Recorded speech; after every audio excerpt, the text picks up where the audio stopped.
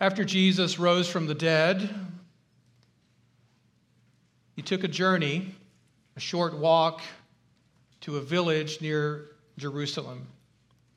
He encountered two travelers on that road who were perplexed, distraught because their hopes were dashed, the expectations were unmet, fears were growing in their heart. They were confused because the man upon whom they had pinned their hopes had died. And some women came and told the followers of that man, Jesus, that he was in fact alive again. And as these two travelers made their way home to their village in Emmaus, Jesus came and walked alongside them. But he was hidden from their sight. They didn't recognize that it was in fact Jesus. And they got into a conversation in which Jesus began to pick on these men a little bit, asking them, "Why are you so foolish and slow to understand all that the Scriptures have said concerning the Christ, that he must suffer, that he must die, and that he must be raised from the dead on the third day?" In whatever time was remaining on that short trip to Emmaus, Jesus opened their eyes so that they could see the Christ in the Scriptures. Well, I hope by now you see that what Zach and I are trying to do in this series is imitate the Lord Jesus. With all of our limitations and weaknesses, we hope and pray that the Scriptures are opened and that you see Christ in all of the Scriptures. And today is no different. As we enter into the book of Exodus, we're hoping and praying that we will see Christ again and again in all of these stories, even the familiar stories that we feel that we know so well. Last week, we heard a story of Joseph and how the book of Genesis ended with Joseph speaking to his brothers and telling them twice that God will surely visit us and take us back to the land he promised to us. And Joseph said that because years and years prior, God had told Abraham that your people, your descendants, will be in a foreign land, not their own, for 400 years. And they will be afflicted, and I will surely visit judgment upon those people who afflict you. Well, by this time, centuries have passed. And by the time we open the book of Exodus, we are coming to the end of those 400 years. God is a promise maker. God is a promise keeper. And as he has promised to always be with his people, to never leave them or forsake them, so he is with his people now. And during all of this time, the people of God have done their part as much as they were able to keep the covenant and to circumcise their sons. The children of Abraham, Isaac, and Jacob have been fruitful, and they have multiplied in their time in Egypt. When they went down to Egypt, they were 70 souls, but now they are some 2.5 million souls. They have increased and multiplied so that they are now more like the stars in the sky and the sand on the seashore than ever before. And while they might have been happy with this exponential growth, the Egyptians were not happy. In fact, the Egyptians were disturbed by this growth, and they felt dread and despised the Hebrews because of their growth. And so they decided to press the Hebrews into hard labor and to give them all the dirty jobs and to treat them as slaves. The word Hebrew, some scholars tell us, means the dusty ones, the dusty people, the dirty ones, because they spent so much time in the wilderness, but also because they have become the construction workers and the city builders of Egypt. And through it all, God was there with his people. He was there, and while he might have seemed to be silent, he suffered with his people. He saw their affliction, he heard their cries, he felt their pain, and he drew near to help them. And I want you to see that God still does these kinds of things. He does these things for you. He sees where you are. He hears your cries. He feels your pain. and he draws near to help you. And he does it for you for the same reason he did it for Israel, because he loves you. And he loves you not with a sentimental love, but he loves you with a love that shows real affection and takes real action in your life. God is a promise maker and a promise keeper. And as he has promised to raise up a Savior that would crush the head of the serpent, so he has raised up a Savior in Egypt to deliver his people out of slavery. This servant's name is Moses. He was given an Egyptian name because an Egyptian woman, the daughter of Pharaoh, found him floating in a river in a little ark.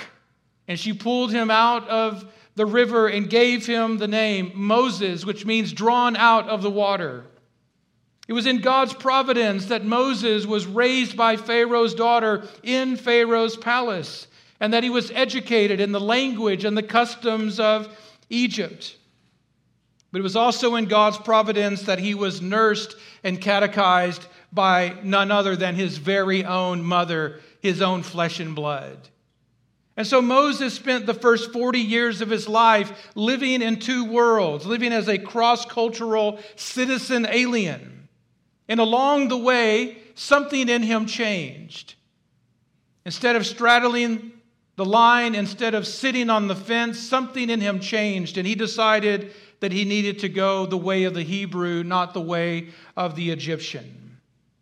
The scripture tells us that by faith, Moses, when he was grown up, refused to be called the prince of Egypt, the son of Pharaoh's daughter.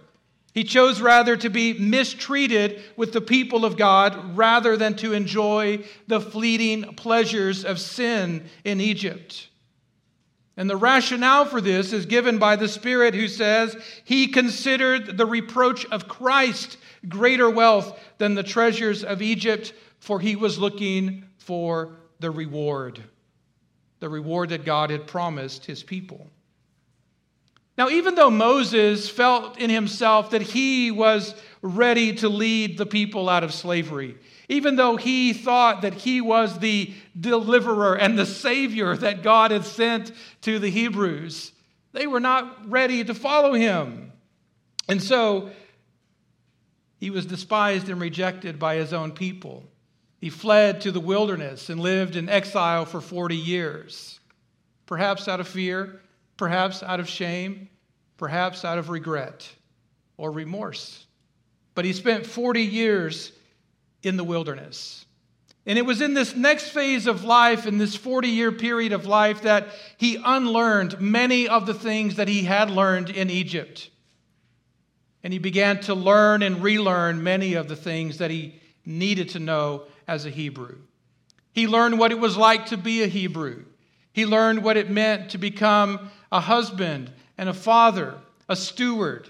He learned what it meant to be a shepherd. He learned what it meant to worship God and to pray. He learned what it meant to serve as a priest. He learned what it meant to become gentle and lowly and not high and mighty. He learned the patience of God. He learned to wait on the Lord. This past week, we hosted a gathering of local pastors here at RPC. It was a prayer breakfast, and in this multi-denominational gathering, we had a chance to meet a variety of new faces, new people that had not come here before. And one of the men who was there was a man who told us that he has served in ministry for 65 years. And we all stood in awe of him and marveled at the fact that he had served faithfully for 65 years. And with a twinkle in his eye, he looked around the room and said, "I think I'm just now getting the hang of it." Moses learned by experience that haste makes waste, and that fools rush in where angels fear to tread. So a little side note here, something for us to chew on, especially for those of you who are impulsive and impatient. God takes his time. God is patient. And why does God take his time? Well, God takes his time because God is love. And love is patient.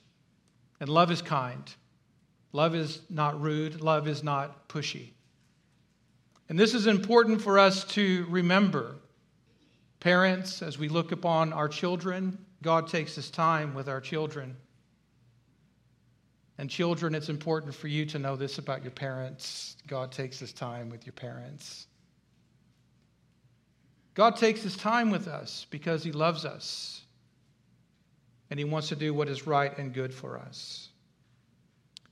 Now, with that in mind, we meet Moses again, going about his life, tending his flocks, business as usual, just another ordinary day.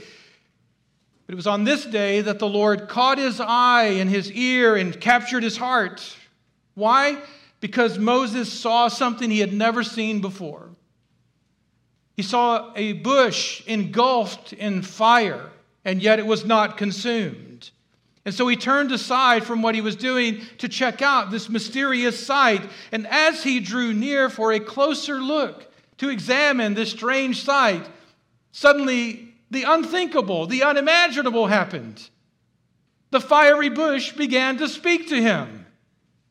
Moses, Moses. And the bush knew his name. So imagine Moses being shaken to the core, not only at the strange sight, but now the sound of the angelic voice speaking to him out of this fiery bush. And what does that voice say? The voice says to him, you need to keep a safe distance. I want you to come close, but on my terms. Take off your sandals because the place you're standing is holy ground.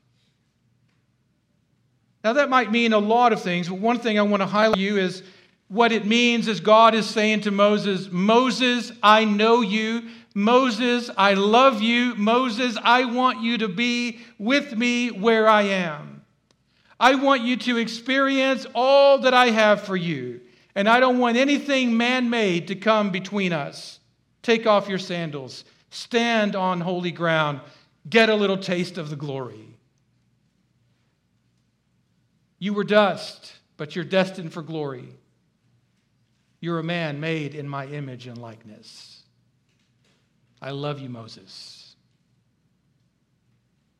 And we know that's in the backdrop of this because God has heard the cry of his people. He's seen their affliction. And undoubtedly, he has seen Moses' affliction. He's seen his experience in the wilderness. He knows what he's been up to for 40 years. But now his spiritual formation is complete. And after 80 years of fits and starts, and after 80 years of growing and changing, now he is ready to serve the purposes of God in his generation. He's equipped for every good work as a man of God ought to be. But he doesn't necessarily feel that way in and of himself. So he's going to take some prodding and some convincing. And that's what the Lord does for him. Last week, I came across an interesting conversation between Joe Rogan and Matthew McConaughey. It was a conversation that took place just a couple of years ago. They were discussing Matthew McConaughey's religion and some of the challenges he faces in Hollywood because of his faith. One thing that caught my attention was when McConaughey said that he lives in a world in which people love to say that they are spiritual but not religious. And he was pushing back against that by saying, I'm not spiritual, I am religious.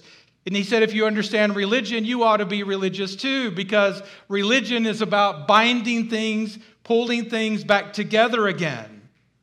I was like, oh, this is interesting. He's a theologian and an actor. And then he went on to talk about his appreciation for the Bible, especially the bits and pieces of the Bible that have practical value, the bits of wisdom that you find in the book of Proverbs, where he could put those things into practice and see the result or the effect of that in his own life, and he appreciated that. But then he went on to say that he confessed that he didn't quite know what to do with some other parts of the Bible, like the burning bush and other magical stories. And so as he put it, a man being religious but not spiritual, it turns out that his religion was natural and not supernatural, just like the Sadducees that you find in the New Testament. Just like many Americans that we find who believe that the Bible and life in the universe is disenchanted, no longer magical. It's all been demythologized, and we have natural explanations for everything. And then we come across a story like the story of Moses at the burning bush, and people say, I don't quite know what to do with this magic story. But what this story does is it pushes back against all of that sort of naturalism and humanism, and it requires us to see that the God who made the heavens and the earth and everything in them infused the world with mystery and with magic, and he gave it all meaning. As the Catholic poet Gerard Manley Hopkins put it, the world is charged with the grandeur of God. It will flame out like shining from shook foil. It gathers to a greatness like the ooze of oil crushed. Why do men then now not reck his rod? Well, perhaps like Moses, we need to be reminded that the world is charged with the grandeur of God, and that God is not far away but nearby. That God is not aloof or apathetic to us, but alive and active in our world and in our life. While not everyone knows what to do with magical stories like the burning bush, we're invited by God to draw near, to turn aside with Moses and to see this great sign and to find out what it all means. Now, there are a variety of views on this. The Jewish rabbis tended to say that it represents Israel in Egypt, who were beat down and yet not burned up. The Roman Catholic Church and the Orthodox Church teachers say that it represents the Virgin Mary when she conceived and carried the God-man in her womb and yet was not consumed. The French Huguenots and the Scottish Presbyterians in the time of the Reformation said it represented the Protestant church, a symbol of grace under fire because they were being persecuted so fiercely. And I would say perhaps there is some truth in all of those views, but what I want to highlight for you here is the way Moses perceived it and the way Moses responded to it. When Moses saw the sight and heard the voice, he hid his face, for he was afraid to look at God. In the story of the Bible, fire often represents God's presence among his people. We can see this in the story of God descending on Mount Sinai in the billows of smoke and the flashes of lightning and the fire that was on the mountain. We can see it in the story of Pentecost when this fire of the Holy Spirit rested on the apostles and was poured out upon all the church. And by faith, we can even see it in the story of Christ crucified. Among other things, Moses saw the cross in flames. Christ crucified for the sins of the world. After all, he bore our sins in his body on the tree, and he was engulfed in the fire of judgment because of our sins, and yet he was not consumed. And like one from whom men hide their faces, so Moses covered his face in holy fear. Now, in the imaginations of our hearts, I'm sure that all of us would have loved to have experienced the things that Moses experienced. We probably think that would have been so cool to see that bush on fire and not burned up, and to have an angel speak to us out of there. It would have been awesome. And it would have been. But I think the fact that we feel that way and feel jealous about Moses goes to show just how unmagical and disenchanted our view of things really is. You see, Moses saw a sign of God's presence in the burning bush for a moment. But you get to see the reality of that sign in your life every day for a lifetime.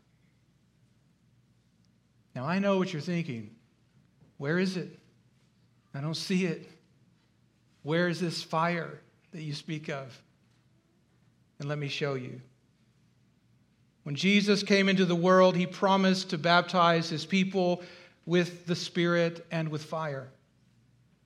He told stories that opened eyes and made hearts burn. He walked with travelers whose hearts burned within them when they saw Christ opened in the Scriptures. And don't your hearts burn within you when you encounter Christ in his word and at his table?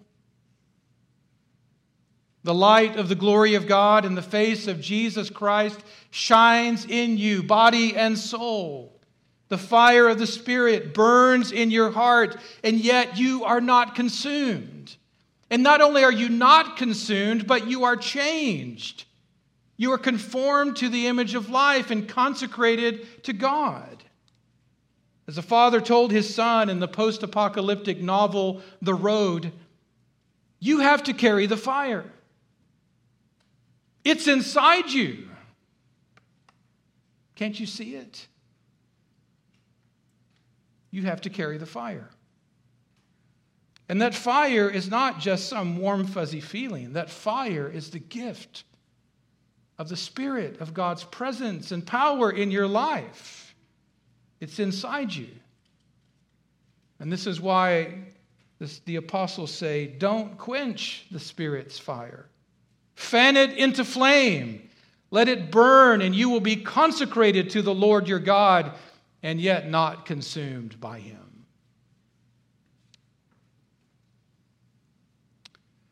Well, now that God has our attention and our hearts are ablaze with his presence, he goes one step further and he begins to fan into flame his love and compassion in us with these words. Words that Moses needed to hear, words that you need to hear as well. Imagine Moses, 40 years of his life, wandering around, asking, is this what I was made for? Is this what I was called to do? I thought I was supposed to rescue my people. What am I doing out here with these sheep? And God comes to him and says, I have seen your affliction. I've heard your cries. I know your sufferings. I'm coming to pick a fight with things that trouble you and to pull you close to my heart. I've come to lift you up out of despair and death and to lead you to life, to bring you all the way home to the new Garden of Eden, the paradise of God, a land flowing with milk and honey. And I will always be with you. Moses didn't just need an experience, he needed to hear the gospel. And he heard the gospel of God's love in these words, that God is aware of what's happening with his people, and he doesn't stand by and let it happen, but he comes near to engage the world. You need to hear that as well. Of course, I don't know every one of you as well as I would like, but I know enough of you to know that many of you have been afflicted with varieties of sorrows. That death has knocked on your door, that sickness has weakened you, that sin will not let you go. I know that you have troubles in your families. I know that parents and kids are at each other all the time. I know that parents are worried about their kids drifting away, leaving the faith, going crazy. I also know that kids think their parents have gone crazy and won't leave them alone and let them grow up. Life is very messy. It's hard and strange. And what we need to hear in the midst of those dark times, in the midst of those dusty days, is we need to hear the gospel again and again. The gospel that says from God's mouth to your ears, I love you. I care about you. And I'm doing something about your situation. That God is doing better things for you than you can ask or imagine for yourself. This is the gospel that God gave to Moses. Now, God, of course, fulfilled these promises on a smaller scale in the exodus of Moses' generation. God did, in fact, come down and deliver his people and bring them to the land. But God is fulfilling these promises on a much larger and cosmic scale in the true and better exodus of the Lord Jesus Christ. And we see this when he came down for us in the incarnation. We see it when he came to pick a fight with our enemies in the crucifixion. We see it when he came to lift us up in the resurrection. And we see it when he leads us all the way home in his ascension. We see and feel what Moses saw and heard when we see that God is present with us by his Spirit, the Spirit who lives and moves and breathes among us. It is a Spirit who has brought us life and peace and hope. Now, in response to all these mysterious and magical things, Moses said perhaps what none of us would have said. Who are you? What is your name? And God gave what I consider to be the most cryptic answer that you find in the Bible. It's an answer that has perplexed everyone from Moses on. God simply said, I am who I am. I grew up with Saturday morning cartoons, and where I first learned that phrase was with Popeye the Sailor Man, who said, I am what I am, and that's all that I am. I am who I am, Moses. My name cannot be contained by one word. It can be characterized. My name cannot be defined by one word. It can only be described. I am who I am, Moses. And Moses says, I don't know if that's going to work when I go back to my people and try to explain this to them. And so God says to him in verse 15, I'll tell you who I am. The Lord, the God of your fathers, the God of Abraham, the God of Isaac, and the God of Jacob has sent me to you. This is my name forever, and thus I am to be remembered throughout all generations. In other words, this is my forever name, my eternal name. This is the way God revealed himself to Moses and Israel. He did not reveal himself in this way to Abraham, Isaac, or Jacob. This is new revelation. Moses learned something about God that people before him did not know. This is the name that God proclaimed to Moses to show him his glory while Moses was hidden in the cleft of the rock on the mountain. As the Lord God passed by and proclaimed his name, the Lord, a God merciful and gracious, slow to anger, and abounding in steadfast love and faithfulness, keeping steadfast love for 1,000 generations, forgiving iniquity and transgression and sin, but who will by no means clear the guilty, visiting the iniquity of the fathers on the children and the children's children to the 3rd and 4th generation. This is the name that Jesus revealed to his apostles when he prayed on the night he was betrayed. Father, I have made known to them your name, and I will continue to make it known, that the love with which you have loved me may be in them and I in them. In other words, Jesus says, I revealed your name to them, and your name is love. This is the name into which you were baptized. The God of Abraham, the God of Isaac, and the God of Jacob is none other than the triune God, the Father, the Son, and the Holy Spirit. This is God's eternal name, and he wrote it on you when you were baptized. He gave you the grace and the glory of his name to bear on your body and soul, to shape your identity and your life. You are not your own. You were bought at a price. You belong to the Father, the Son, and the Holy Ghost. And what are we to do with this name, and what are we to make of this name that God gave us? Don't take the Lord's name in vain. Make it count. Wear it with the pride and the dignity that it deserves. Bear his name with reverence and awe in your life, and do it for the glory of God and for the life of the world. In the name of the Father, and of the Son, and of the Holy Spirit, let us pray.